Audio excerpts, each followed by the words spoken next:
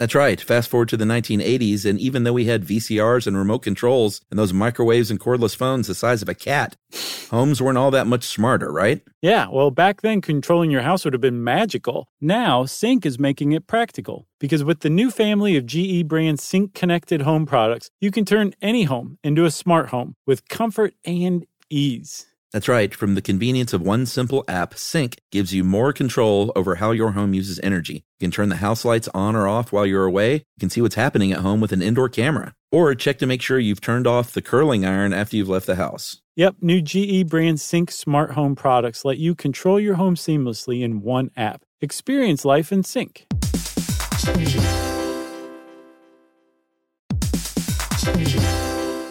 You know, Chuck, in the 1880s, homes were actually not that bright. There was no electricity, just candlelight, firewood, and oil. And sure, it was comfy, it was cozy, but man alive, was it backwards.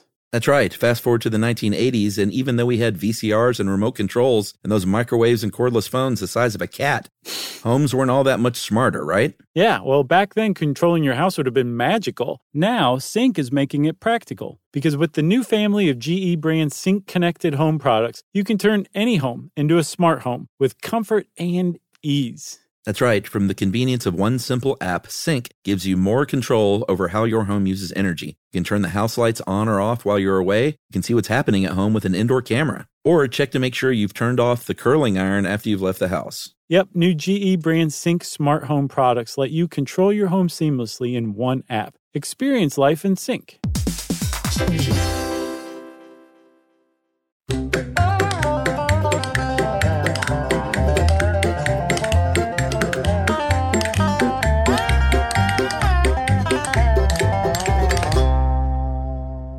All right, so you're throwing these hoedowns in an insurance building.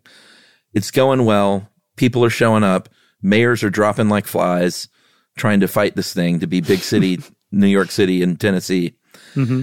And so they said, we got to move. So they said, all right, first thing we'll do is we'll move into an actual auditorium space here in the same building. That worked for a little while. Yeah. Then in 1934, they moved to the Hillsborough Theater, community playhouse, now called the Belcourt Theater. Started selling some ads, making a little dough. Mm-hmm. I think 2 years later, they outgrew that, moved to the Dixie Tabernacle, which was a religious hall, sort of an old-timey sort of revival house.